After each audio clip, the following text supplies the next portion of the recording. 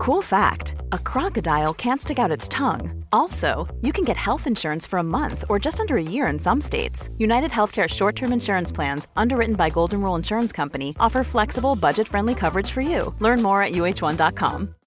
Do you love anime, gaming, movies, and discovering how your favorite pop culture affects everything you do?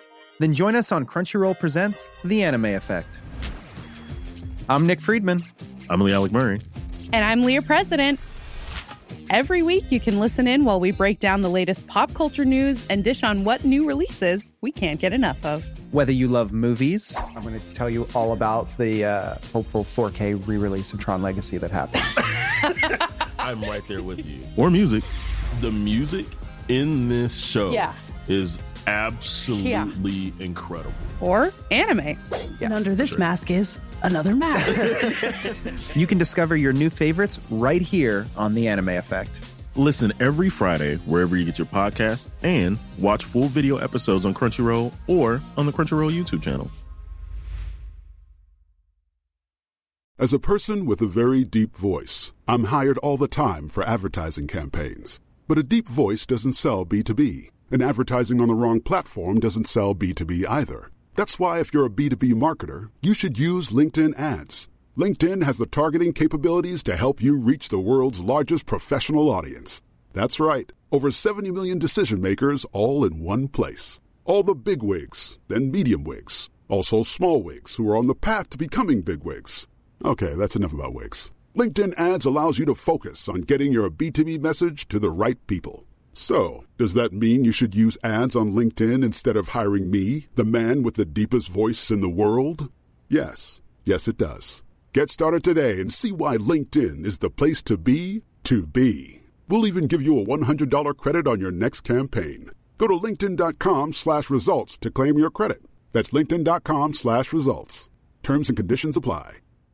Quality sleep is essential for boosting energy, recovery, and well-being. So, take your sleep to the next level with Sleep Number. With a Sleep Number smart bed, you can individualize your comfort level and enjoy a better sleep night after night. J.D. Power ranks Sleep Number #1 in customer satisfaction with mattresses purchased in-store. And now the Queen Sleep Number C4 smart bed is only $1,599, a saving of $300, only for a limited time.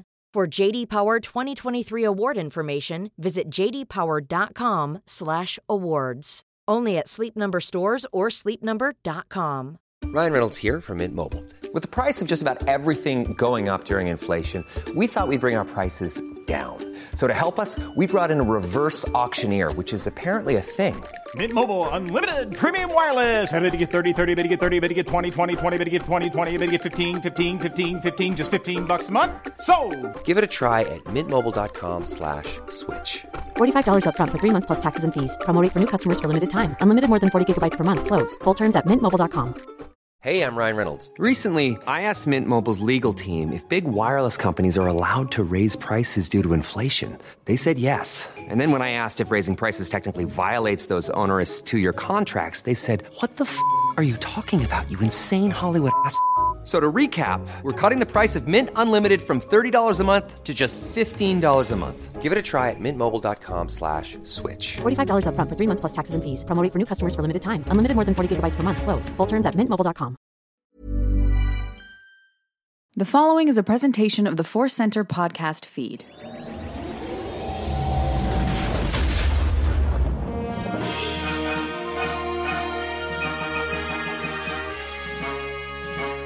From the center of the galaxy, this is a Force Center podcast feed. I'm Ken Napzok. I'm Joseph Scrimshaw, and this is one of our News and Cues episodes. The news stands for news, and the Cues stands for quantum entanglement. No, I'm joking. Maybe in a different reality it does, but it stands for questions. Right, Ken?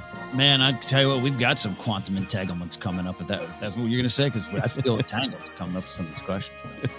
Yeah, we got some question entanglement for sure. Some great questions, some complex ones that are going to be fun to pull apart. Indeed. We'll start pulling in a bit. But before we do that, today's podcast is brought to you by Audible. Get a free audiobook download and a 30-day free trial at audibletrial.com/4center. Over 180,000 titles to choose from for your iPhone, Android, Kindle, or MP3 player. A little bit later, as always, however, Force Center recommends an audiobook we think you should try out. on us. And that's not all, Joseph.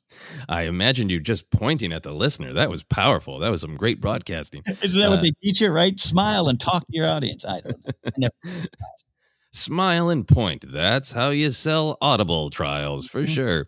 That's what I've always taught. Anyway, we have another offer. Inside Editions, publisher of a ton of great Star Wars books. They are offering 35% off across their website if you use this special link, insideeditions.com/discount/FC35.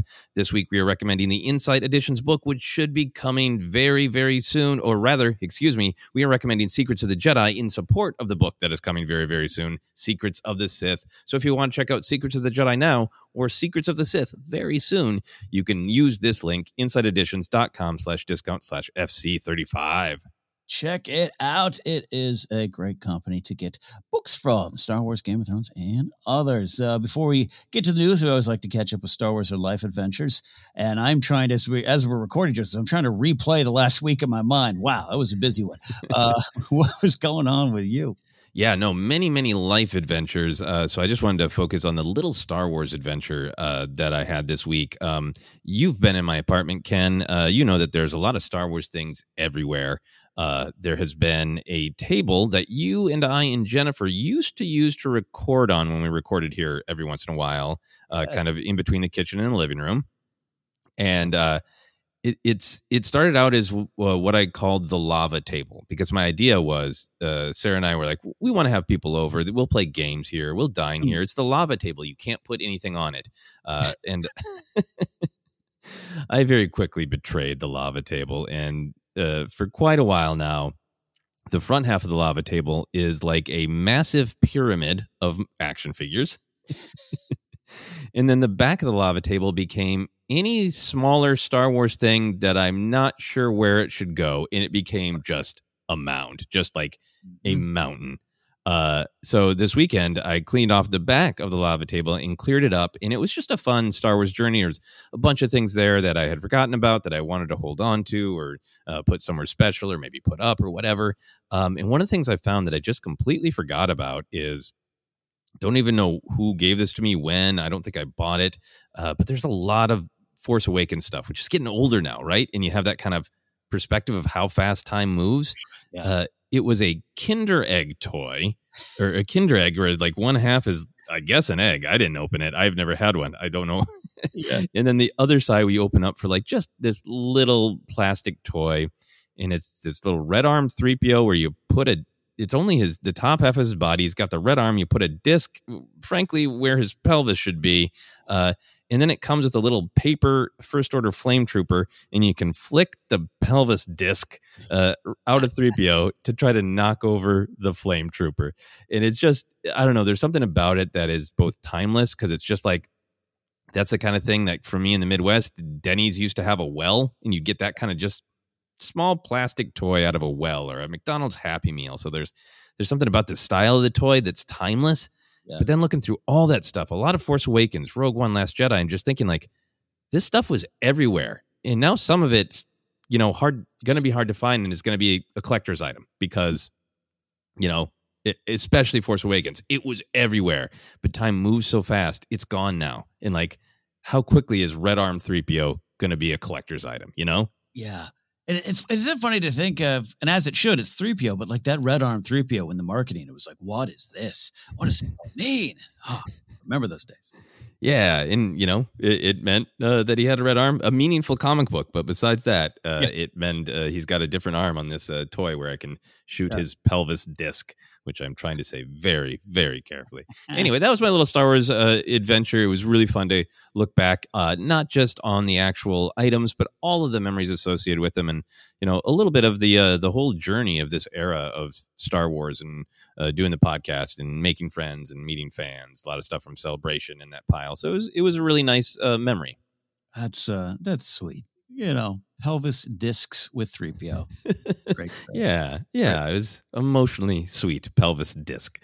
How about you? What were your Star Wars or life adventures? Oh man, you know what? It was just one of those weeks. I was here, there, and everywhere doing things. Big live stream on Friday over at GPA to try to support our Kickstarter, which we really have, where we're racing towards completing our first goal. And been a lot of fun. So it was a big work week, but I was out. I was at a comedy show Sunday night at a place locally here called Flappers, which is a comedy club in Burbank. Supporting Mark Ellis, Justine Marino, Christian Harloff. Some folks are out there doing comedy. So great. I wasn't performing. I was just watching, which is always weird as a comic, right? Yeah. Just when you're sitting in the crowd, and there was at one point someone actually said, "Is there any comics in the audience?" And my friends turned to me and I was like, "No, don't say a thing. Shut up." It's that weird push-pull between I want to jump up there and do that versus I'm in an entirely different mode. I'm observing. Yes. And I often don't laugh. I'm just like, oh, that was a good bit. Ooh, I love the structure there. So it's a weird thing. But before I was hanging out with a pal of mine, I mentioned before, my friend Jen Murrow, and we were hanging out talking and talking about some career stuff. And at one point she was needing some advice. And I literally, with all sincerity, Joseph said, well, look, it is like Qui-Gon says, your focus determines your reality. And she started laughing. And she's a nerd. She gets it. But I was like, I didn't intentionally do that. It just was like I was quoting scripture. Like I was like, let me give you this bit of advice that helps me. And I was like, I'm sorry, I can't not. That's how much we study and love and just intake Star Wars. And by the way, it's damn good advice, and it always works when you bring it up. So it was just a fun moment. Yeah, that is a very fun moment. And I think it's one of the powers I think of these stories and why we like talking about them is a line like that can be like reflective of the character, the narrative, the philosophy of the movie. But sometimes it's just like, it's a complex idea, but it's this few words to just let us hold on to this complex idea, and to help us make decisions. And it sounds like probably with whatever you were giving advice on of like, here's this moment where this complex problem, maybe the first steps to solving it are by boiling it down to this straightforward idea of, what are you focusing on and how is it affecting how you're able to move forward? Exactly. It's the depth of the Phantom Menace, man. The philosophies of Qui-Gon are so popular. And you could compare it to Yoda growing up, which is interesting. Also, I don't go on Facebook much these days, but I still have it. It's still an old habit, but I've been loving looking at the Facebook memories. Fortunately, I don't have a ton of like super embarrassing things, but I use social media different, but also the way I would craft a social media post has changed over the years. Thank God. But I was looking at an old Facebook post from 2011 in which I made a crack about how it's weird that there's so many times in my life I'd sincerely repeat the advice I got from Yoda, which in 2011, we're still, it's maybe the rise of the nerd and geek culture is still kind of forthcoming, but it was starting to really explode that time. Mm-hmm. But it was so foreign to me to be able to just say that out loud and that I felt was weird. Right? Like, that's not right. I'm quoting Yoda, and here he is literally, we're 10 years later, and I'm, quoting Qui-Gon in a bar to a friend, sincerely. So it was a good connection there. Good memory and good moment. Yeah, quoting Qui-Gon in a bar is just a great adventure to have. You shouldn't, force adventures in life, but I'm going to try to quote Qui-Gon in a bar soon because that just sounds like fun. Absolutely. I recommend it. Awesome. So that is that. And now on to Star Wars news. And look at this, folks. Disney Investor Day 2, the most exciting business meeting ever, is coming our way. November 12th. Get ready. Someone in a suit, probably named Bob, will be on screen talking Disney business and probably a whole lot of fake forced.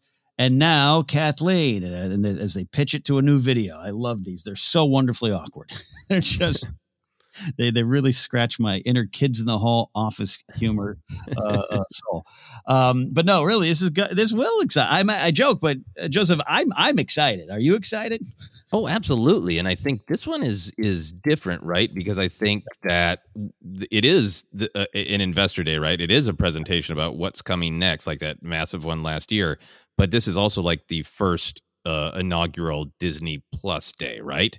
Yes. So I think that there is an effort to almost address those of us who, hey, want this information, but also maybe want to make some Kids in the Halls jokes about this place where the intersection between creativity and storytelling and business, money it's an awkward intersection, right? Or it can be. Yeah. And I think they're actually. Oh, sorry. Go ahead. No, is it the flow chart of our creativity? The flow chart of our creativity. Exactly. And I think they're actually trying to address that by making it more like it's Disney Plus Day. It's a celebration of this streaming service that, of course, we hope brings you joy and brings you community and all these things. That's true. And correct to properly title it there. And yes, while not expected to be as big as last year's event, which was earth-shaking and rattling and gave us so many things to talk about, it's safe to assume something cool related to Star Wars will drop. We're going to talk about something that we know we're getting, but I still think we're going to get something else. Joseph, this is rampant speculation, very unresponsible. Anything that you want to see on this Disney Plus Day? Yeah, no, I gave a lot of thought to what the Star Wars droppings might be, right? Because it's all Disney, so it'll be other things as well. But I think, keeping in mind that, especially if they're framing it as Disney Plus Day, it's got to have two messages, right? One is don't leave if you're already signed up. Right. And the other is, if you aren't signed up, please do. So kind of with that in mind, I think looking to the future makes a lot of sense in terms of just making something concrete. So I kind of think maybe release dates or general ballpark for Kenobi, Andor, and The Mandalorian, because we know that they're coming. Maybe Bad Batch season 2, so you can kind of start to get a sense of the calendar. I think if they want to kind of take a step farther into the future, maybe some fun details on Acolyte or Lando, or maybe even Ahsoka. So a little bit of casting, a little bit of more information there. Maybe sizzle reels for like 2022 in general that combines Kenobi, Andor, Mandalorian season 3, Bad Batch season 2. Ooh, that's a great list. That's a powerful list. Powerful. Yeah, absolutely. And you talk about like sizzle reel. Like I could imagine. Number one, I think a Book of Boba Fett trailer or a sneak peek of some kind, and we're going to talk about what we are going to get related to Boba Fett. But that just makes sense. Obviously, the show's not too far behind. I almost want to say it's a given.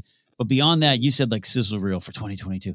Wouldn't it be great if you'd have Marvel stuff in, Disney kids movies, High School Musical. I don't know, put it all in a sizzle reel. But in like snuck in there where we're all gonna have to freeze frame like the first shot of Kenobi or Andor or something like that, where we're gonna be like, oh, it's a freeze frame. Let's do 2 hours of speculation on it. Yeah, I hope it is just a shot of Vader's mask that reveals nothing, but we will get excited because it's a new shot of Vader's mask. Yeah, what does it all mean? Yeah, who knows? And maybe after last week's that Sung Kang scoop that Ash Crossan got, maybe they're just like, screw it, we better show him if he's talking about his character. Let's just do it. Put him in there. Do a screenshot of that. So, oh yeah, I don't know. Something like that would be fun. Something like that will be fun. We'll see. We'll see soon. We will get though a special look at Boba Fett. We have a special that is going to celebrate the origins and the legacy of the infamous bounty hunter. That is at once intriguing and also just I have a weird. I'm going back to the 80s, just going, oh, all right, let's that guy who barely spoke and got launched in the Sarlacc pit. Here we are. People love him for good reason. He's got a show. Joseph, what are your thoughts on this special? Yeah, I think the goal of that special is going to bridge the various generational gaps of why people love this character, and without directly addressing, I don't think anybody's going to turn to the camera and be like, now we know some of you think Boba Fett isn't the big deal that he is and wonder why everybody, like, I think without saying that, I think they're going to try to address that by, having fun with the behind the scenes. There's so much lore, right? About the development of the character, his, initial parade appearance, that you could send away for him, his appearance in the holiday special, the myth of the action figure with the rocket. I think really kind of celebrating some of the behind the scenes real life lore that added to the mystery of the character, as well as maybe talking to people, who from the generation that grew up with him is the cool, mysterious guy, to really try to give voice to why did people feel so passionate about this guy to generations who didn't experience him that way. I love what you're saying here. I'm really behind this idea of when you're talking about celebrating the origins. The origins for this tiny character are so well documented, but there's still a lot of like urban legend around it. Either he first appeared in that parade, or you don't, or you think every Boba Fett figure was a rocket firing one, or that none made the show. Whatever. It's still fascinating if we could maybe dump it all into one place and have. I'm not looking at this is like a docu-series on Boba Fett, but this special look, really exploring that. And you're right, taking it forward. Like, this is a character that I think that they may still have to convince some people. Not me, I joke, but I'm so excited for Book of Boba Fett now. But like, that was even the thing. Like, even Jennifer Landa admitted, like, I don't know, Boba Fett. All right, now Boba Fett, you got me. How do we get to that point? And if they could do that by just getting us excited for what this character has meant, and will mean going forward with this new show. I like that. Yeah. And I mean, I kind of am leading with, trying to recapture, that mysterious mythos of the early 80s. But I also think, there's the Lucas comments about, like, I didn't realize people liked him that much, or I wouldn't have offed him like a doofus.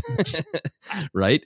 And kind of using that's old enough that maybe you can be honest about it right now, and using that as a jumping off point to, like, here's all the stories that he had in the EU, here is that's why Lucas was motivated partially to put him in the Clone Wars and have another generation get this different relationship with him as, a clone and the child of a lost father, and all this stuff that really starts to build on the character and, add to the mystery and the stuff then that is truly dealt with in the show.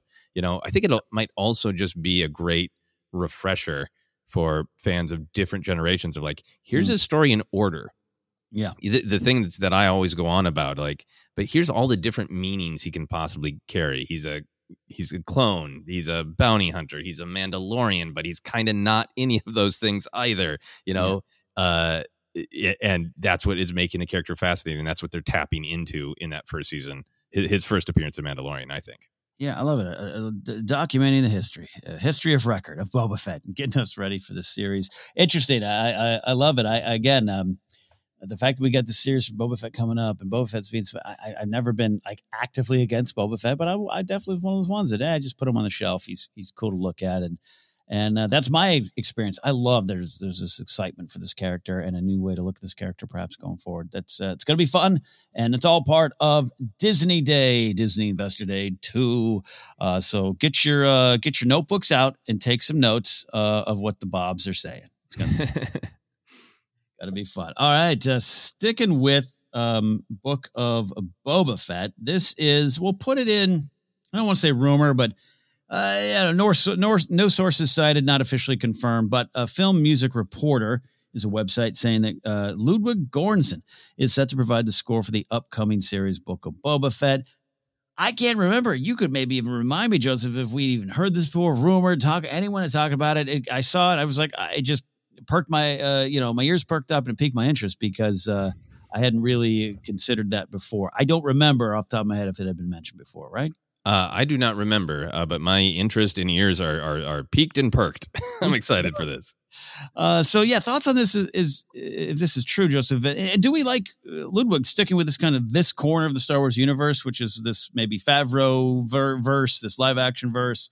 The Mando-verse, some people have called it. Yeah, that's a good way to look at it too. What do you think about Ludwig possibly sticking in that verse? Yeah, I mean, I'm happy to see him get to explore other things. I'm happy to see other composers come in if that makes sense. But I really like him sticking with Boba Fett because I feel like he's kind of already built the foundation for Boba Fett in this era. He wrote some great music. The music he wrote for Fett's Rampage is so great. It's one of the things that gives the scene its power. Yeah. So I'm really happy that he's continuing with the journey he started with Boba Fett and with Fennec Shand for that matter. And also I kind of like that we're in this place of ambiguity where it is unclear how much the Book of Boba Fett is just like, and here's the deal with Boba Fett, or how much it's going to tie back into key events, right? Yeah. For The Mandalorian. Is it The Mandalorian season 2.5 or not? We kind of don't know yet. Right. And I can see it being an adventure of Boba Fett's and Fennec Shand's and the criminal underworld. And I can see it. If everything is building up to this super team is eventually going to take back Mandalore, that it's an important part of that story. And if it is a little bit Mandalorian season 2.5 as well as its own story, then I'm really happy that we have that musical consistency. Yeah. Same. And I just like, just excited to see what he can come up with. And you're so right to, cite the Fett stuff in Mando season 2. Just it's not surprising in a way, so that's why we're kind of talking about it here. This idea, though, you mentioned like new composers. I can't wait to also hear, Also hear some more names added to the list. And I'm not great with composers. I just don't know. I don't have a Rolodex of who I'd like to see in Star Wars in terms of music. But, is there this thing, just sometimes this happens where something's new and we all get kind of afraid of it. Could be a name, could be a composer. And then also becomes the standard. And then we become afraid for new after that new. It's a weird thing. Ludwig was new at one point. And I'm thinking of, going back to Rogue One and even though Giacchino came in late in the game because what Despot pulled out of it. This is one of the more accomplished composers out there. And we still had problems with that new with Michael Giacchino coming in for Rogue One. So talk to me about new. Are we ready for new, Joseph? Yeah, I think you're right. The only constants are death, taxes, and fear of change, right? But then think people get excited about things. A couple of things that come to my mind is just I'm really hopeful and intrigued by the fact that a lot of the stuff in the Star Wars pipeline is really different and demands different music. It's not the epic. It affects the entire galaxy, but it is also the story of this family that the Skywalker saga was, It's not building on like Solo where like there are musical themes associated with this guy and who he is going to become. Things like Andor, right? Of like, okay, well, who is the best to write spy thriller music? What is tense music? How much of, classic John Barry, James Bond should slip into there? Who can do that? And then you look at something like Kenobi and like, okay, that's probably going to use a lot of classic Star Wars music as it should, but maybe we need a new Kenobi theme that really sounds like John Williams wrote it. Like who's the right? So I'm really excited, not just about who's going to come, but what are the different challenges that they're going to face? Because it's not just, hey, we're making another Skywalker movie. Not that anybody but Williams and Kevin Kiner kind of in the Clone Wars movie. Yeah.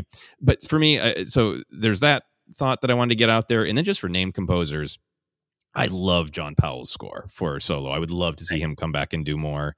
And then Natalie Holt has done a lot of things, but she just did Loki, and it is so different. So it is eerie and fun and a little bit of carnival and a little bit of fate and time travel and comedy all at the same time using really different instruments. It's one of the things that makes Loki really its own thing. So I just really want to see her work somewhere in Star Wars because I thought her work for Loki was phenomenal. That's awesome. That's a great name, great pull, and you just got me really excited about an actual, grade A Kenobi theme, right? What that could be. What are the sounds of drinking in a bar in a music form? The Cheers theme, but in Star Wars. That's great. Yeah, and then I don't expect Williams to come back for just something like that, but he could. But also at the same time, I think, I'd just like to see like a John Powell type who did so well of merging, playing with existing Star Wars themes in Solo. I'm with you too. I love that score, so it could work. Great driving music. Yeah, it is. I got to tell you, and workout music. If you want to, you can get pumped to the Cloud Riders emerging and attacking. I'll tell you. Good stuff. The Cloud Riders and my abs emerging. There you go. We'll update you if this is a final, official, confirmed, but we'll go with this story. Ludwig Göransson to work on Book of Boba Fett. Quickly, though, while we're recording this, been a busy morning for both of us, Joseph, but we do want to talk about this batch of Funko Pops about to hit the world. StarWars.com kind of announced it's a Mandalorian themed bushel of Funko Pops dropping our way. Here's some of the highlights. We'll pick our favorites here. We got Frog Lady. Yeah. Doris Frog Lady. We still don't know her name. We'll figure that out. I got Frog Lady. We got Luke with Grogu. Oh my God. We'll reserve a lot of time for that. We got Cobb Vanth. We got middle-aged Boba Fett without the helmet. My favorite Boba Fett design. Oh, we got Fennec Shand. We got another Boba Fett, but this time the helmet's on and he's got his armor back and he's a little happier. Then we got Fennec and Boba Fett sitting on that throne after they deposed Bib Fortuna. That's going to look good on a shelf. With full armor repaint. Yes. Oh, yeah. With the paint by numbers. I did it myself in the back of the ship armor there. Yep. Grogu on the Seed Stone. Oh, my gosh. We got Mandalorian. We got the Mando himself, Din Djarin, with the little, what's got that? The Beskar Pike. That's Beskar Pike, yes. Then some concept ones, close in there. You and I aren't as excited about the concept art ones. And then what might be the best one, but also the most traumatic. We got the Dark Trooper launching up with a very sad, fearful Grogu in his hands.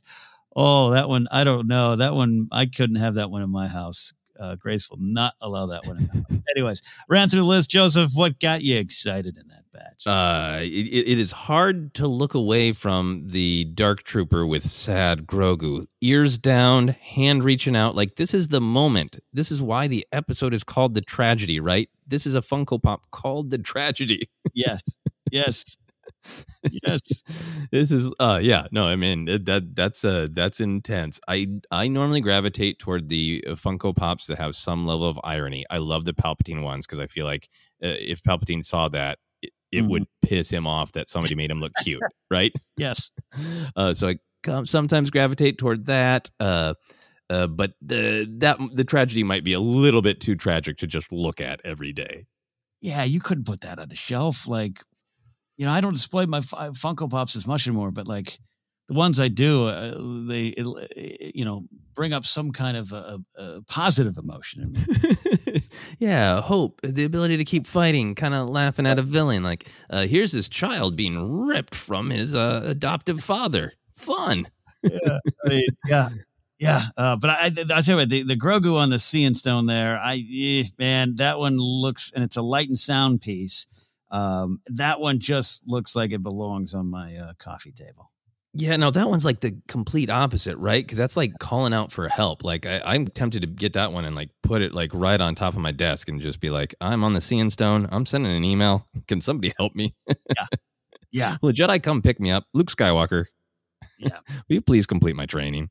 I love that. I think the other ones, the Cobb Vanth, that's just beautiful. That's a handsome Marshal right there. Yeah. I just like his style. I think, you know, the Boba Fett with the armor back on the throne, that's all great. But the scarred one, that has that level of irony of like, you know, scarred Boba Fett, you know, grim, you know, I will, you know, follow my honor and I will do what I said I did, but also I'm going to slaughter these stormtroopers. To have that just Fett on a rampage, but he's cute. Yeah, that's my sweet spot personally for Funkos. Yeah, rampage and cuteness. That's a good spot to be.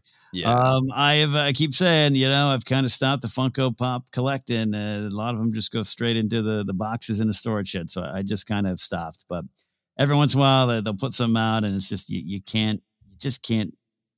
I don't know. Well, Grogu's probably going to find his way to me. That's all I'll say. So the temptations. Are you affected by the Luke with Grogu? Do you like that one? Oh yeah, no, actually, I do want to talk about that. I do. I saw that they were doing one before I was scrolling down. You know, like a tweet or something went out, and you know, so I was like, oh okay, and you know, Frog Lady, that's great. And by the way, I love Frog Lady too. Oh so yeah, maybe that might be there too. But then I scrolled down, and I got to tell you, it made me excited in a way I didn't expect. And I love that episode. And I love that moment. So no problems there. But yeah, Joseph, it's because it's Luke. It's Luke in figure form, in some figure form. Yeah, it is. It's a new Luke in this great way. And also just in terms of Funko Pops, you know, being really successful, not just in being this sort of super minimal attempt to capture what characters look like. But the power of Funko Pops is also having these like iconic moments, and like the idea that this is an iconic moment of the old and the new of Star Wars meeting, and what that moment represents of this child called out for help. So Luke came and gave him help because that's what he's doing right now. It's a really nice moment to have captured. Yeah. So there you go. Funko, you got me back. I'm paying attention. Yeah. So yeah. I'll clear some space. Yeah. I'll tell you what, I was in storage. I pulled out my Kira Funko Pop and my Daenerys sitting on the throne in Dragonstone. So now I've got an Emilia Clarke Funko Pop wing, which includes the Last Stand of Jorah Mormont and Daenerys Targaryen Funko Pop action scene, which is traumatic, but I'm a Jorah guy, so I have that moment. So Grogu, you're going to be right there. It's going to be Daenerys Targaryen and Grogu on my Funko Pop display wall. Well, now I'm going to Google if they made any Funko Pops for that holiday rom-com last Christmas that Emilia Clarke was very, very funny in, and I'll get you that Funko Pop. Last Christmas, she sings very well. She's a good singer. I've enjoyed that version. There you go. That's our look at Star Wars news. We'll see what drops after today. Before we get to your questions, we want to recommend an audiobook for you to consider trying out. Joseph, what do we have? We have the one that we have been recommending for a record length of time because different things keep popping up. But we are going to get on top of this book. I swear, we're going to read this, and we want you to have listened to it when we talk about it. It is the newest, High Republic book, Out of the Shadows by Justina Ireland. I really want to write a handwritten letter of apology to Justina Ireland because I read this book, and she's so good, and we'll get to it. But download your free audiobook today at audibletrial.com/ForceCenter. Again, that's audibletrial.com/ForceCenter for your free audiobook. All right, we've hit the break, and we'll see you on the other side with your questions here on Force.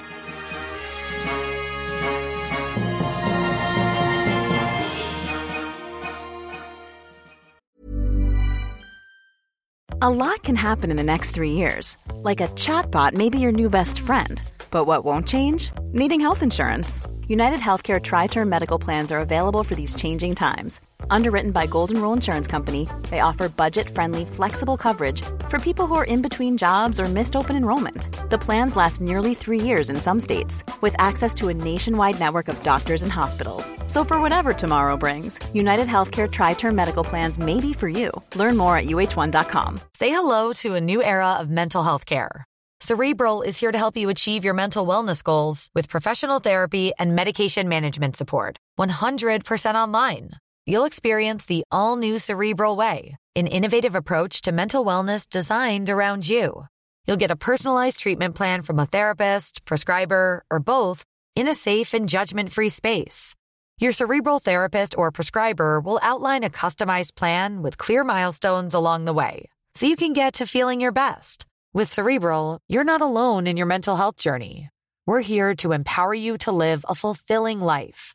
So take that first step towards a brighter future and sign up today at Cerebral.com/podcast and use code ACAST to get 15% off your first month. Offer only valid on monthly plans. Other exclusions may apply. Offer ends July 31st, 2024. See site for details. As a person with a very deep voice, I'm hired all the time for advertising campaigns. But a deep voice doesn't sell B2B, and advertising on the wrong platform doesn't sell B2B either. That's why if you're a B2B marketer, you should use LinkedIn ads. LinkedIn has the targeting capabilities to help you reach the world's largest professional audience. That's right, over 70 million decision makers all in one place. All the big wigs, then medium wigs, also small wigs who are on the path to becoming big wigs. Okay, that's enough about wigs. LinkedIn ads allows you to focus on getting your B2B message to the right people. So, does that mean you should use ads on LinkedIn instead of hiring me, the man with the deepest voice in the world? Yes. Yes, it does. Get started today and see why LinkedIn is the place to be to be. We'll even give you a $100 credit on your next campaign. Go to linkedin.com/results to claim your credit. That's linkedin.com/results. Terms and conditions apply. Want flexibility? Take yoga. Want flexibility with your health insurance? Check out United Healthcare Insurance Plans. Underwritten by Golden Rule Insurance Company, they offer flexible, budget-friendly medical, dental, and vision coverage that may be right for you. More at uh1.com. Hey everyone, I've been on the go recently. Phoenix, Kansas City, Chicago. If you're like me and have a home but aren't always at home, you have an Airbnb. Hosting your home or a spare room is a very practical side hustle. If you live in a big game town, you can Airbnb your place for fans to stay in. Your home might be worth more than you think. Find out how much at airbnb.com/host. Quality sleep is essential for boosting energy, recovery, and well-being. So, take your sleep to the next level with Sleep Number. With a Sleep Number Smart Bed, you can individualize your comfort level and enjoy a better sleep night after night. J.D. Power ranks Sleep Number number 1 in customer satisfaction with mattresses purchased in-store. And now the Queen Sleep Number C4 Smart Bed is only $1,599, a saving of $300, only for a limited time. For J.D. Power 2023 award information, visit jdpower.com/awards. Only at Sleep Number stores or sleepnumber.com.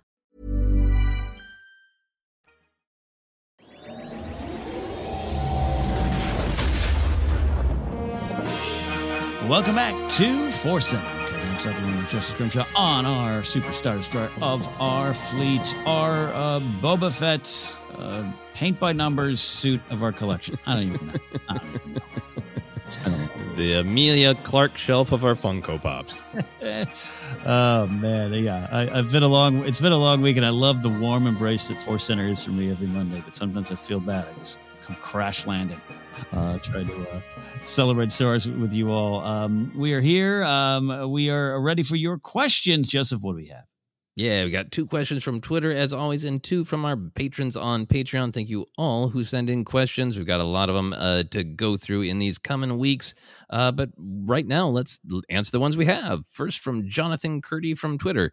Jonathan says, if you could set a Star Wars sound, a sound effect, a line, a scene, music, combo, etc., as the text tone and or ringtone when you receive a text or call from each other, what would it be? What about the tones for other folks in your life?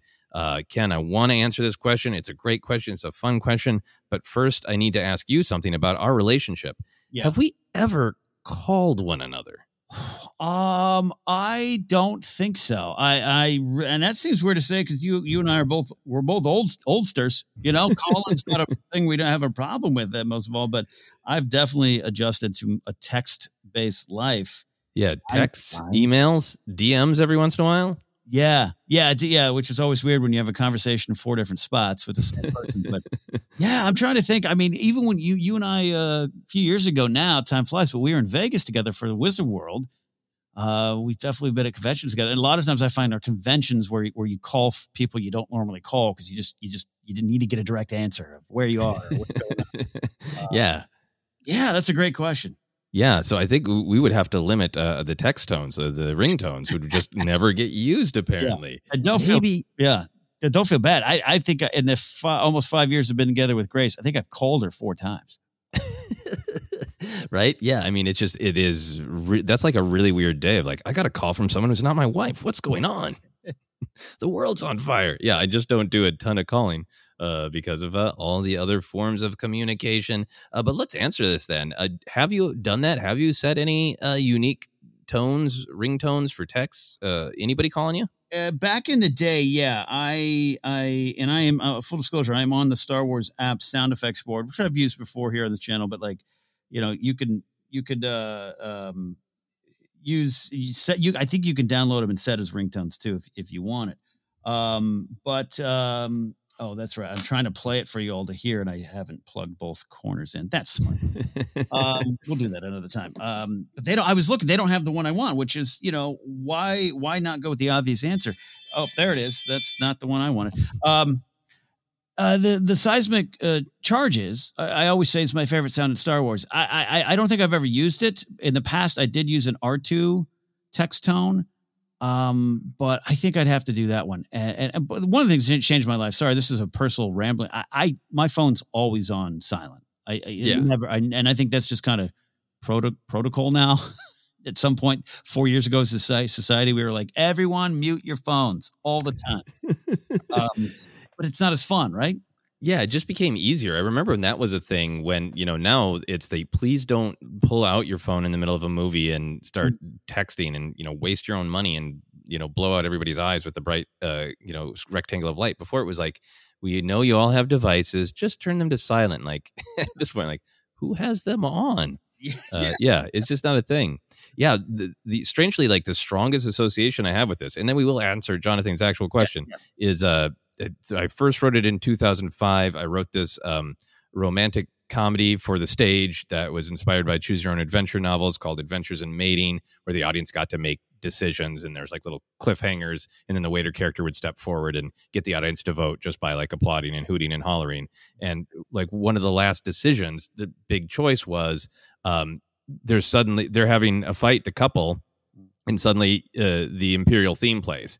And the woman on the date was like, "What is that about?" And the guy was like, "Well, it's my ringtone, which means it's my ex-wife." And then the decision for the audience is who should answer the phone, the guy, the woman, or the waiter. And the audience never ever voted for the guy to answer his own phone. And we actually forgot the dialogue to that scene because we never got anyone to choose the reasonable thing. So I have a strong association with it because like for me it was like that what I played that scene a ton. Used to do that show weekly. So I played that scene where you had the weird, like, I have a Star Wars tone in real life, in public. Yeah. And I think putting it in a show and kind of making a joke out of it probably made me feel like, I don't know if I want to do that in real life. Yeah. No. Yeah. But for me, if I was going to set, just to directly answer Jonathan's question, if I was going to set a tone for you, I think seismic charge is probably the real one because that would be, it's a fun noise and it wouldn't get too annoying. Yeah. Maybe, I don't know why this came to my mind because when you text it, even if we're like just figuring something out or there's a headache or something you need to work out, I'm still always happy every time Sure. I see your name pop up because it's either something fun or we're venting or we're figuring something out. So I thought of the sound of Chewie laughing from Empire Strikes Back when he's laughing at Han being scruffy looking. That's a good one. They don't think they have that. They might have that on the soundboard. If my soundboard was working, if I was plugged in, I could do that. That's a good one. That's a good one. And the joke one, the one that I like the idea as a joke, but I wouldn't honestly do is, what is she proposing? Yes. I really wish there was a clip out of that one there. So that's my actual answers. I think if I had my phone on and set just general tones, I'm never tired of hearing a lightsaber noise. That would be great. Maybe the Utini, something classic. Absolutely. Yeah. If I was to set one for you specifically, I think it would have to be like a hello there, right? That would work. I think I got it. Yeah, there we go. That would get frustrating. Yeah. Is that, could you play that again? Yeah. So I'm sorry it's not plugged into my board, everybody, but hello there. We could just do that all day. The Porg war cry. That's a good one too, but that would get annoying real fast. Yeah. So we do have, you could do that all day long. By the way, if none of you have ever gone to the official Star Wars app, download it and go to their soundboard. I literally have done this all day. I just done this all day to my own amusement. Oh, Grace yells, please stop with the Star Wars sounds. It's pretty great. That's pretty great. Yeah. Any other thoughts on tech sounds before we move on? Well, one thing I will say I do, I because my phone's always on silent, it's kind of less fun, personalized ringtones and everything. My mom has them for me. Like she downloads those 1950 songs converted into phone call parody thing, whatever. God bless her. I do use for alarms. I use my music that's in my iPhone, right? So certain alarms, some might be the Light of the Seven song from Game of Thrones, Leia's theme, Padme's Ruminations, and then Jedi Steps and Yoda's theme. I have all kind of the quieter. They all kind of begin quieter so they can hopefully slowly wake you up. It's a good thing. That's a beautiful theory, but I can't do it because I don't want to get cranky at something I love. On my own phone, I have just the Awooga old school car horn. Yes. Because it's kind of weird, but I'm never gonna. But my wonderful wife Sarah has had over the years that theory, not a known thing, but just you can download here's tinkling bells with a stream that grow louder, and it's so weird how fast the association becomes. I hate tinkling bells in water. So this is an ongoing debate in our house. Grace is not a fan of waking up. Who is? So she at one point finally said, she's like, look, I love Star Wars. I every time I hear the Jedi Steps in Force Awakens, I just think of you waking up and waking me up in the process. You've got to stop that.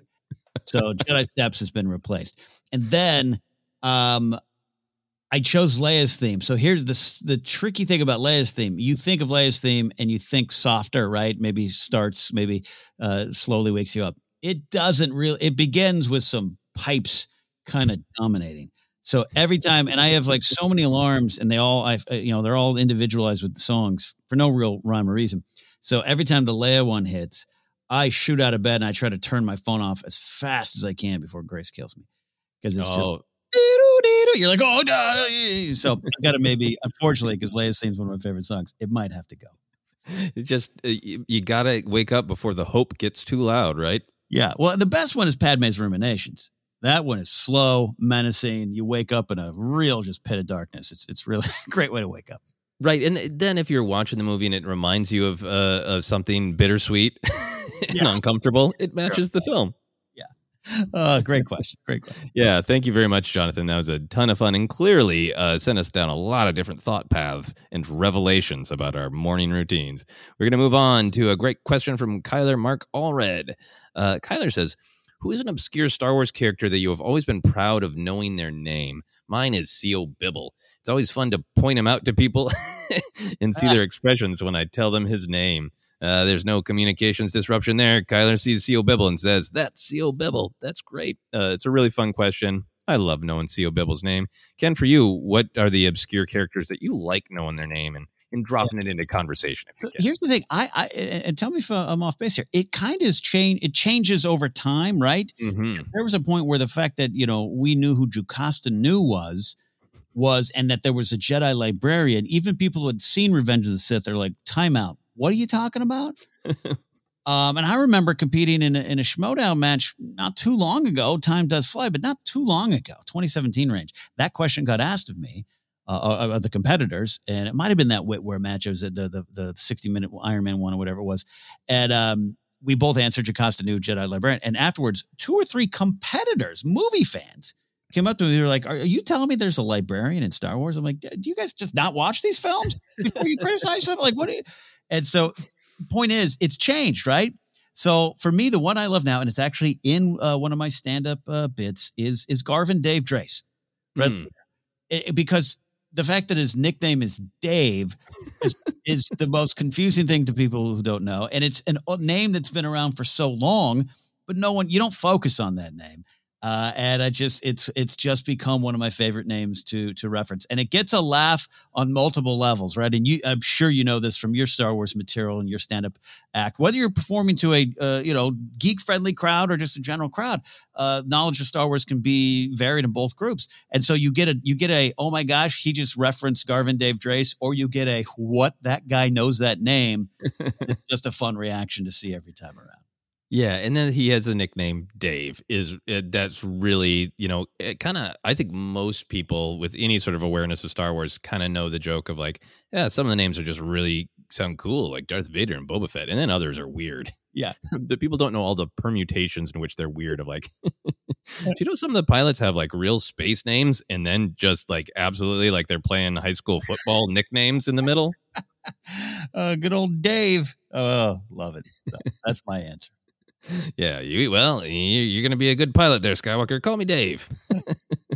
Yeah, you're right. It totally changes over time. I think for a long time, one of my favorites to say was Bren Derlin, to know Bren Derlin, because it got to be a relatively well-known thing that John Ratzenberger, Cliffy from Cheers, to me, was in Star Wars. And people would say, like, did you know Cliff isn't, you mean Bren Derlin?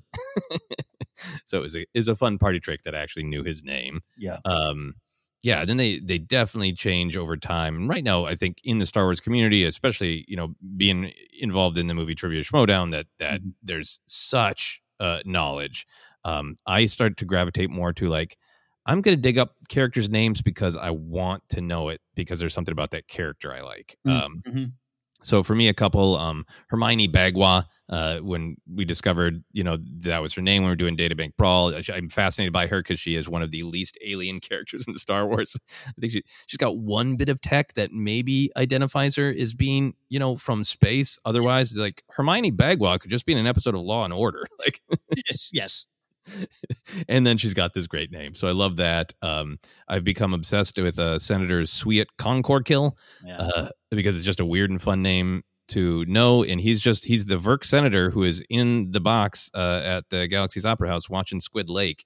Just like, why is that poor guy there? Because everyone else is in the Palpatine inner circle. Palpatine's just like, I got an extra ticket. You come, get over there. And then the last couple. This I just went on a mission of just like, I've always thought that it's funny that that's what these two guys' role in the saga of Star Wars is to toss the lightsabers to Anakin and Obi-Wan and Attack the Clones. So I went and dug up their names, and that is Nakanis Tasu and Sefjet Josel. Man, yeah. Yeah, they are. So fun to know those. And my final one that agrees with you is kind of attaching the old and the new. I feel like so many Star Wars fans know the quotes, some of the most famous quotes, I would argue, from A New Hope. Stay on target, and they came from behind. And I realized at some point when I studied for trivia, like, I don't know that guy's name. So I like knowing Davish Crail just from my own fan perspective. Yeah. Davish Pops Crail, I believe. Right. That's, again, we got Dave, we got Pops, Carl's in the back, good old Biggs, what do we call Biggs, Ben, Dark? I don't know. It's fun. Pops is great. Davish Pops Crail. Yep. Stay on target. You touched on some things here. This got me thinking here. Sorry for the freeform thinking here, Kyle. This is a great question. You and I and many listening have been around the block for decades watching Star Wars. And sometimes when the names emerged was a little bit later in our fandom. And like you said, Hermione Bagwell, maybe you research and discover that. There's been some discoveries. Do you have, outside of those ones, any name that you're like, man, I never learned that. And I don't know how, but I never did. And now I can never forget it. Because for me, it's Trey Callum, who is the rebel officer that's on Hoth looking through the binoculars there at the AT-AT foot, which is one of my favorite shots in Star Wars. So in researching that and then discovering it was Bob Anderson, the stuntman, and I just never had that bit of knowledge in my head. So this is like 3 years ago I learned it. And now it's never going to leave me. And I'm proud of that one too. But it's weird that sometimes those names just emerge. Yeah, absolutely. And I think people of our generation, I think, have maybe this specific perspective of like for decades, some of these Imperials or rebels in the original trilogy, like that person doesn't have a name. There's not an action figure of them. They weren't a trading card. It wasn't a thing. They didn't get named early on in the RPG. And they've only recently, like in the last 3 or 4 years, got a canon name, right? Right. So a couple of those... and he might have been named earlier, but I like knowing Colonel Dyer being Ben Burtt's character who dies. Yes. I like that. And this is a character that I think has had this name for quite a while, but I just learned it studying for trivia. The Imperial who is in the meeting room in A New Hope and also delivers some of the news to Tarkin there of More Admin Bast. Right. Was just like... I enjoyed learning that because I was going through and learning like what is every rebel, every Imperial, because they all have names now. I'm gonna learn them. And that one was really fun because Bast, B-A-S-T, that's like a great Star Wars name. It sounds evil. Oh, yeah. And then I realized his name is More Admin, like additional paperwork. So he's got a real nerdy first name and a cool last name. I love that. Great stuff. Yeah. All right. We could talk about that forever. We are going to move on to our questions from our patrons on Patreon. This one comes from Nick Tierce. This is one of our more just dive in essay-like questions from Nick, which we welcome. So enjoy, sit back. Here we go. Nick says, a question I've been struggling with. Can a series maintain its unique identity even as it grows to encompass an increasing volume of sometimes contradictory themes?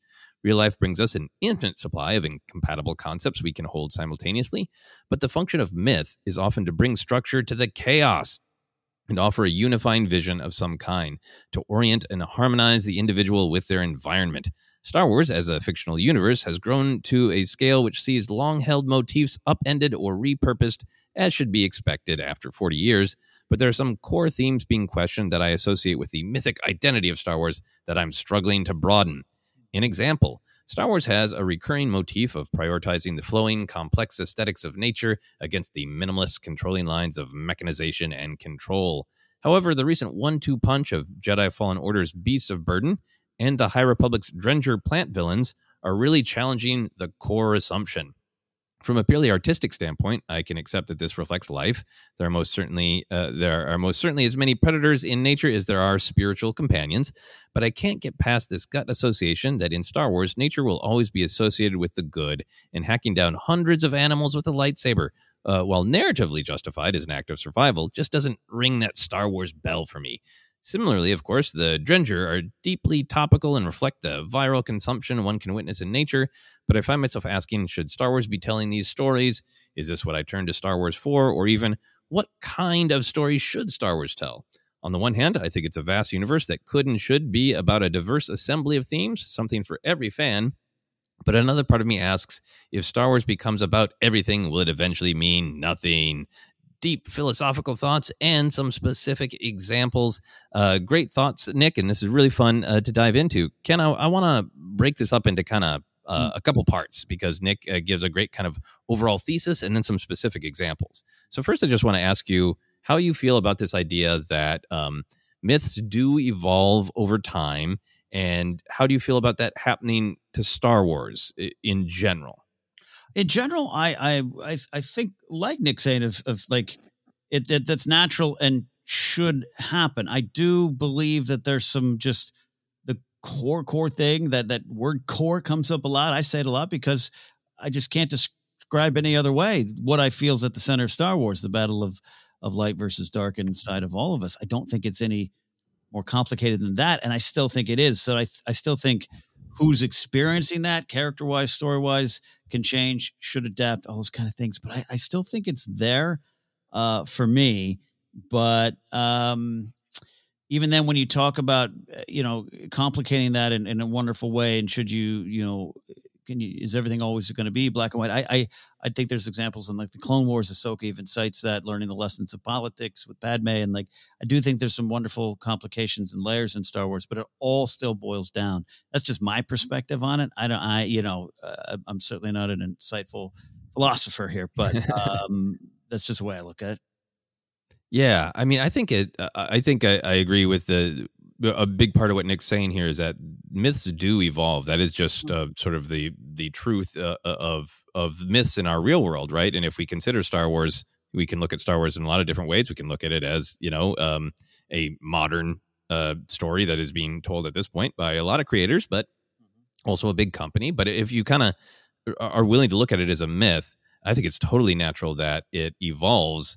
I watched this great special I've mentioned a couple of times. It's a series of 6 parts, I believe, on Netflix called Myths and Monsters. And there's a lot of stuff that, I think a lot of Star Wars fans are very familiar with about the hero's journey, about how different cultures process different stories. But it really highlighted in a couple episodes really well about how some of the myths that we're very familiar with, how much they would get set down for generations or, years. And then it'd be picked up and say like something like Robin Hood, right? Of like, okay, that general, a hero who robs from the rich to give to the poor, like, okay, that's going to get reinvented as those core ideas are never going to change. But what do they mean in this context now?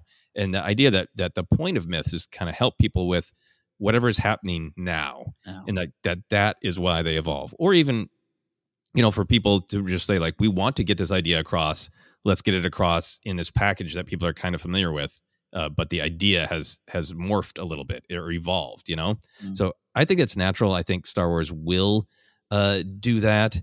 I think that it's one of the great things to me about Star Wars right now is to hear like Filoni in particular talk about it, because he has been kind of had this journey of learning from the master, but now being one of the main creators himself. And that he talks about all the time, the balance between the new and old in Star Wars, that you can't be too afraid. You have to play an experiment, but then you also have to really always go like, but what is totally core?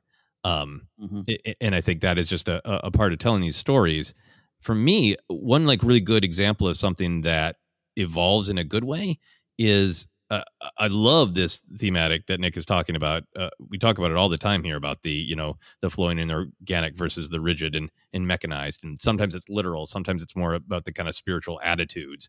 But I feel like in, say, like the original trilogy, that idea is used in such a clear way where literally missing body parts become a symbol of mechanization and evil, right? The turning point for Luke to realize that he does not want to become what his father is looking at his mechanical hand and seeing his father's sparking wires and connecting to Obi-Wan's. He's more machine than man now, right? Mm-hmm. So I think that theme of rigid and mechanical versus flowing and organic is there, but it's evolving, right? Where Claudia Gray in particular, on purpose, in her Leia, Princess of Alderaan novel, added this to canon where Breha Organa has had an injury as a child, and she has this new tech, the pulmonodes, to entirely replace her heart and lungs, to really recenter that mythic image to say it's not about missing body parts. It's not a bad thing to miss body parts. Right. And the story with Vader and Luke is about the scars of war, and the body parts are an analogy for the soul, right? They're taking the literal picture of mechanic versus organic and saying it's spiritual, not literal. So that's to me just an example of something that's evolving in a good way. Switching around. Yeah. I'm with you. I'm learning. I'm taking notes. I'm not going to lie. I'm taking notes. So I think if we're kind of on the same page that it's going to evolve, and then the question is how. Even, Filoni is saying that kind of explicitly on some of the behind the scenes things. Yes, of course it has to evolve. The delicate question is how.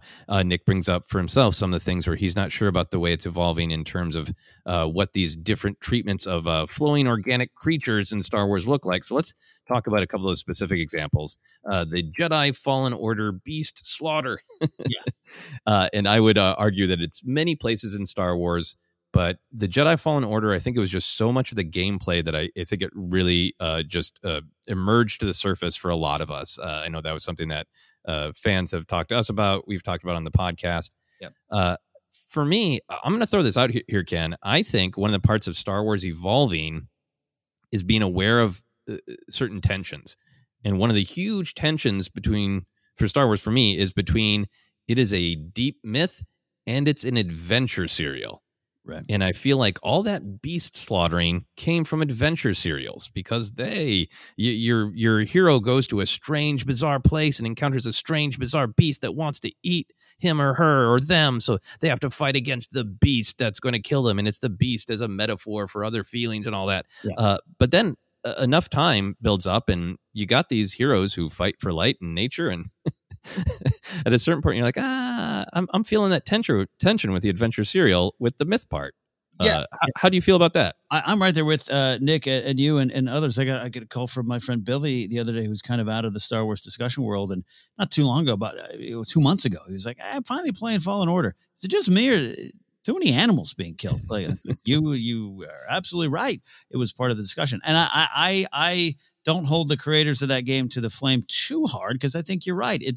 It's a video game, and this is what's expected. That's why I think we all celebrate Battlefront 2 and that whole Luke scene of, here's Luke slaughtering creatures and Jedi or stormtroopers, and as a Jedi, what does it mean? And they deal with it.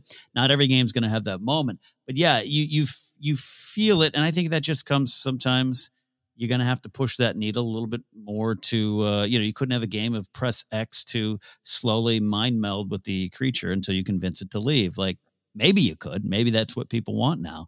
I also think that just means that those core Star Wars themes have been so well communicated now, particularly, again, going to that Battlefront 2 story mode, that now I think even more folks are they want the correct philosophies or those philosophical questions to be answered more than just the simple slaughter. But you're right. I think even when you look at episode 9 and the conversations around the pay seed and it just was keeping in with what we love, the serial adventure stuff like you talk about a lot. So I think maybe people are just more aware of that tension now.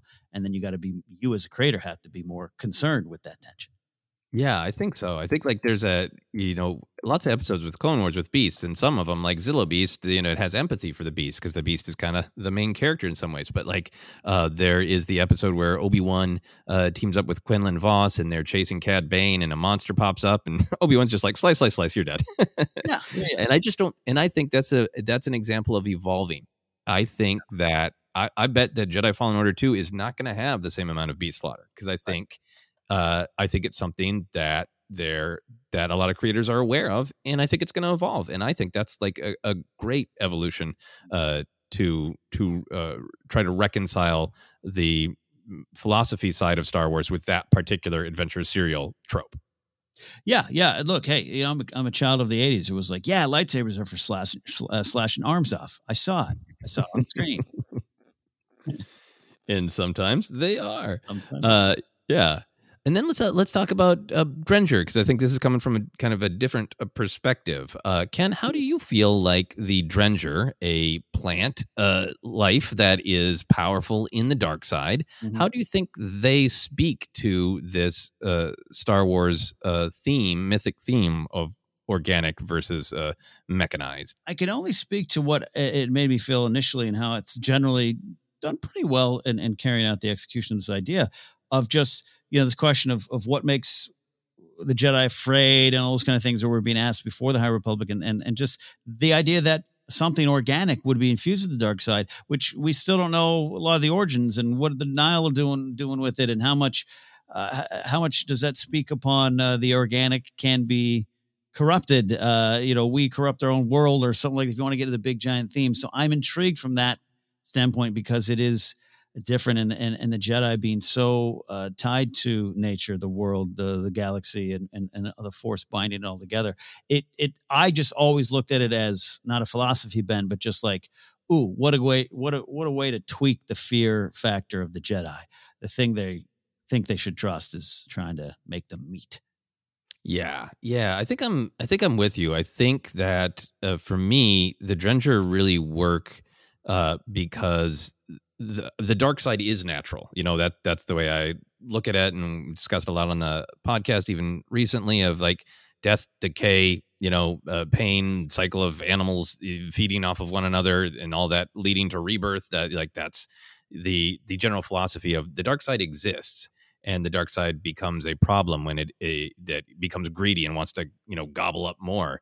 Right. And for me, the Drenger being this natural plant that is naturally destructive and hungers and just wants to consume what it encounters, that feels natural, because that feels like that's a part of the dark side. Mm-hmm. But then the story that we're getting here is that at some point in the past, they left their world and they spread out, just flooding everything, corrupting everything, eating everything. They were contained, and now they've been unleashed again. And to me, it's this classic dark side story of the problem is when the dark side reaches out and tries to gobble up everything. And with the Drenger, it's literal. They literally want to eat everything. So for me, it's something that's really interesting in this conversation of organic versus rigid, because they are organic, they are natural, the dark side exists, but they are stepping into this unnatural place that the dark side can, kind of through being rigid. It's their expansion, and they have a really rigid outlook, right? It's just, we exist, we are better, we should consume everything, and almost literally their dialogue is rigid, of just like, meat, the meat's talking, the meat wants to make a deal, maybe listen to the meat, just eat the meat, eat the meat, eat the meat. Like, they're rigid in their actions, natural in their existence, and then rigid through their choices, in my mind. Rigid through their choices is a great way to kind of sum that up there for me. Yeah. So, Ken, any final thoughts on this big topic? How do you come down on just the general big picture of do you feel like this theme of organic versus mechanical is making sense to you in all of Star Wars, or do you feel it's shifting about? I still think it makes sense to me. I joke and sometimes put myself down because that's how I've slid through life. I try to be better, but I like things pretty simple and direct, and I connect with things on that level, the gut reaction. And I still think they're hitting all these notes. I understand what Nick is asking, and the worry that Star Wars, if it's about everything, will eventually mean nothing. That's a scary proposition. That's our own fear. But I think if you still drill down on what's there, and look for how it connects to those core themes and the modern myth that Star Wars is, I do believe it's still there. And then just everything else around it continues to grow, change, and present itself slightly different at times.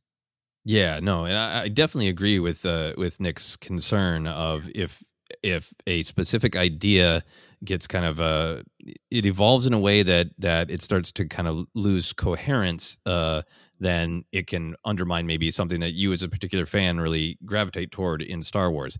For myself, and this is just personal, I don't think it's happening for me with the organic versus the mechanical, because I think that that's always been a framework to view things.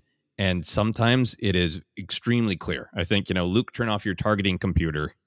The computer can't hit that. But if you trust your instincts, your feelings, you can. The Force can. That's great. I love that. It's a metaphor you can apply to your own life in lots of ways of when do you need to have a kind of precision and when do you need to just follow instinct. But then even going back to the first movie, there's always been some play in the way organic versus mechanical is coded, because the first characters we meet, and in some ways the most human and flowing characters, the most flawed and organic, are the droids, 3PO and R2, right? So I think for me that this idea of the organic versus the mechanical and the rigid is always there in Star Wars, but it's always been able to kind of shift around, and you can kind of, it's almost more like a question that Star Wars raises, and it has different answers depending on how you apply the question. On the pressure you apply to it. Yeah. I get it. Does that make any sense? Yes. No, it does. It does. I had a great point with the droids. Great point. Yeah. Because droids. I don't see R2 and 3PO as droids too much growing up. Right. They were the buddies. They were the friends there. So the essence of organic was probably flowing through those circuits. Yeah. Final thing for me on this is I think for me as a fan, the thing that brings me the most insight, joy, fun from the organic versus the mechanical is to really look at it in a spiritual way, right? Because you can apply it to the Jedi. The Jedi are very, very intuitive, flowing, and organic, but then they have a lot of rules that they follow, and they train hard, and they think training is good. That's a lot of detail. That's a lot of precision that goes into being a Jedi, and I don't think that's in the prequel era, they go too far with that and make some mistakes, but it's not coded as inherently bad. Hard work is often held up in Star Wars as a great thing. In many Clone Wars morals at the beginning of the episode. Yeah. But I think when it's really meaningful to me, the organic versus mechanical is like that targeting computer moment, or the difference between Poe and Hux at the beginning of The Last Jedi. That's like spiritual, right? Of like Poe, somebody is being inventive of, I know that I can needle this guy. And Hux is just literally repeating himself. And he's running out of words to insult Hux because he's so rigid and that's all he's got. And Poe could sit there pulling his chain for hours because he's flowing and organic, and that's spiritual. And I think to me, that's where this dynamic is most meaningful. Yeah, no, absolutely. Hux can't even see what's in front of him. Exactly. All right, great question, Nick. Thank you very much. Those were a lot of thoughts, so hopefully some of them were, if not helpful, at least interesting to you. We're going to move on to our final question from Jeff Wood. Jeff says, the movies really like to use those plexiglass panels with green lines on them in command centers. Does anyone know how those actually work? And do you think they could be repurposed during a universe-wide pandemic? Jeff in SF. So, Ken, this question made me order the Ultimate Visual Dictionary because I had no luck finding the actual name of these on Wikipedia. The best thing that I had is there is a General Reekin action figure that comes with a tactical screen. Yes. Okay. So maybe it's in the Ultimate Guide what the actual name is. As a fan, I've always heard tactical screen or tactical display or said that. So that's what I know name-wise. I'm sure somebody else might have a better source, but I dug for it, and that's what I found. Ken, what have you always made of what they are, what they do? Tactics, radar, locations, a map. It's a Google map in my mind with the ability to kind of get some information even more back.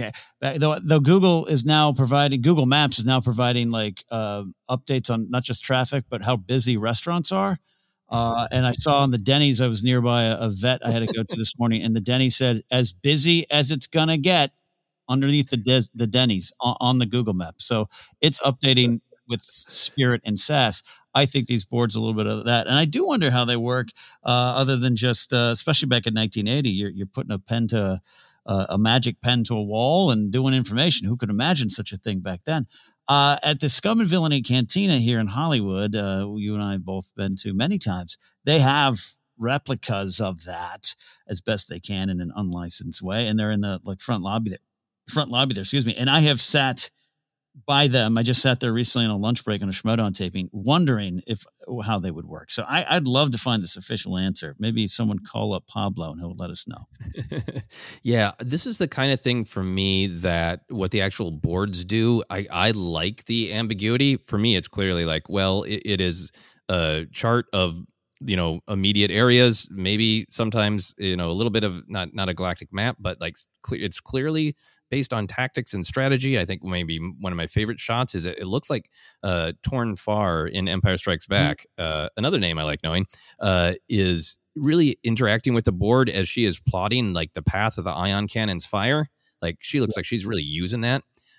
So for me, I kind of, it's the thing for me as a fan, I like it being a little ambiguous. Now, with that said, I know there are fans who love the technical details, right? Who could, tell me what every part of the tech of the Falcon actually does and where it is located and why it can't be unplugged from that one. That's never been my kind of fandom, but I really respect that people out there have that fandom. And I wouldn't be surprised if there's some technical manual that I've never read that gets into the actual nuts and bolts of this. Be fun to know. Yeah, I'm not drawn to that right away. But then, like I said, I literally have sat in front of that board wondering myself, because it's just you grow up with it. Grow up with Torn Far, just moving buttons around the screen. And now, especially because in MCU movies now, or even Bond, I was watching some of the old Bond movies with Daniel Craig, or even the early ones. They got those big magic touch screens. People are moving around. I'm like, how do you even learn to do this? Give me a speak and spell and a Commodore 64. So it does spark my imagination too. Absolutely. And I so deeply love that you brought Denny's into this, because now I'm very tempted to buy that General Reekin action figure and pretend that he is looking up how busy Denny's is on that tactical screen. As busy as it's going to be. Yeah. Hate to lose you, Solo. We were going to go to Denny's. Anyway, those are our questions. Thank you, Jeff. Thank you, Nick. Thank you, Kyler and Jonathan. That's it, Ken.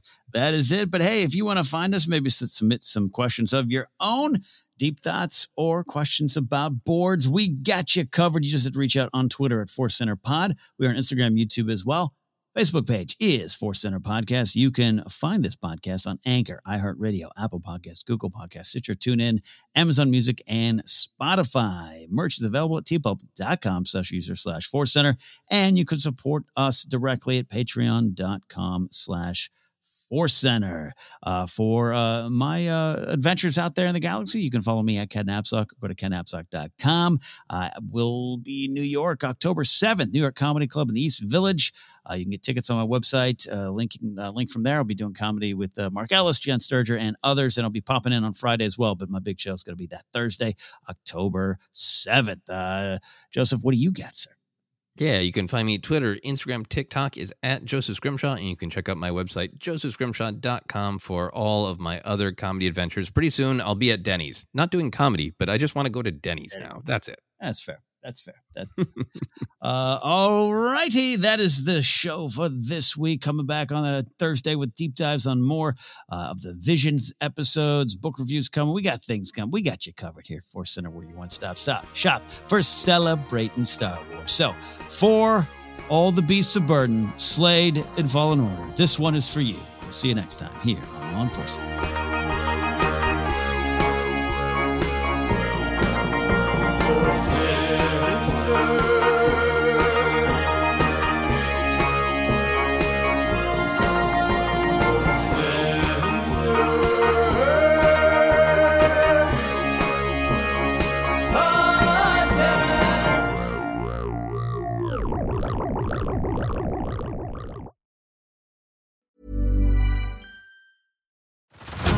Head over to Hulu this March, where our new shows and movies will keep you streaming all month long. Catch the acclaimed movie All of Us Strangers, starring Paul Mescal and Andrew Scott.